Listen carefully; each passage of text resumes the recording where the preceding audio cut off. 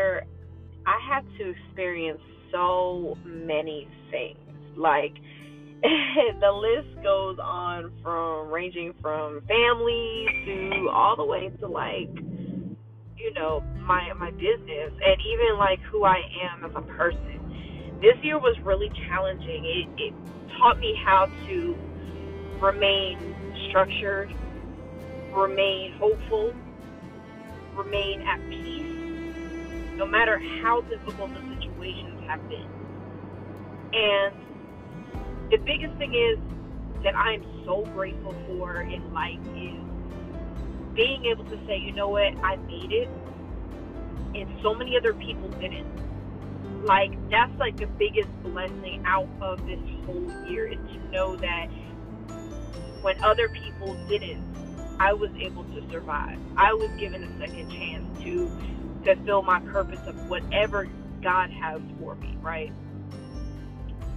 There were so many trials and tribulations, so many sicknesses, and so much chaos.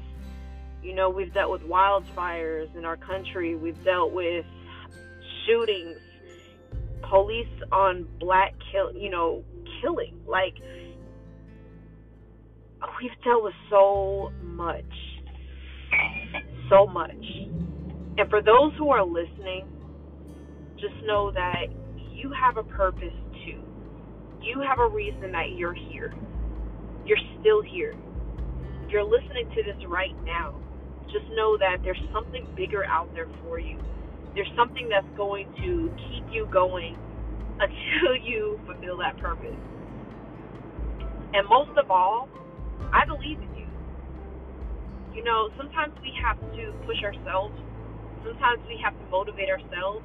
Sometimes we don't feel like doing and pushing and going, but just know that every step you take is a step closer to your goal, a step closer to going to where your path is leading to.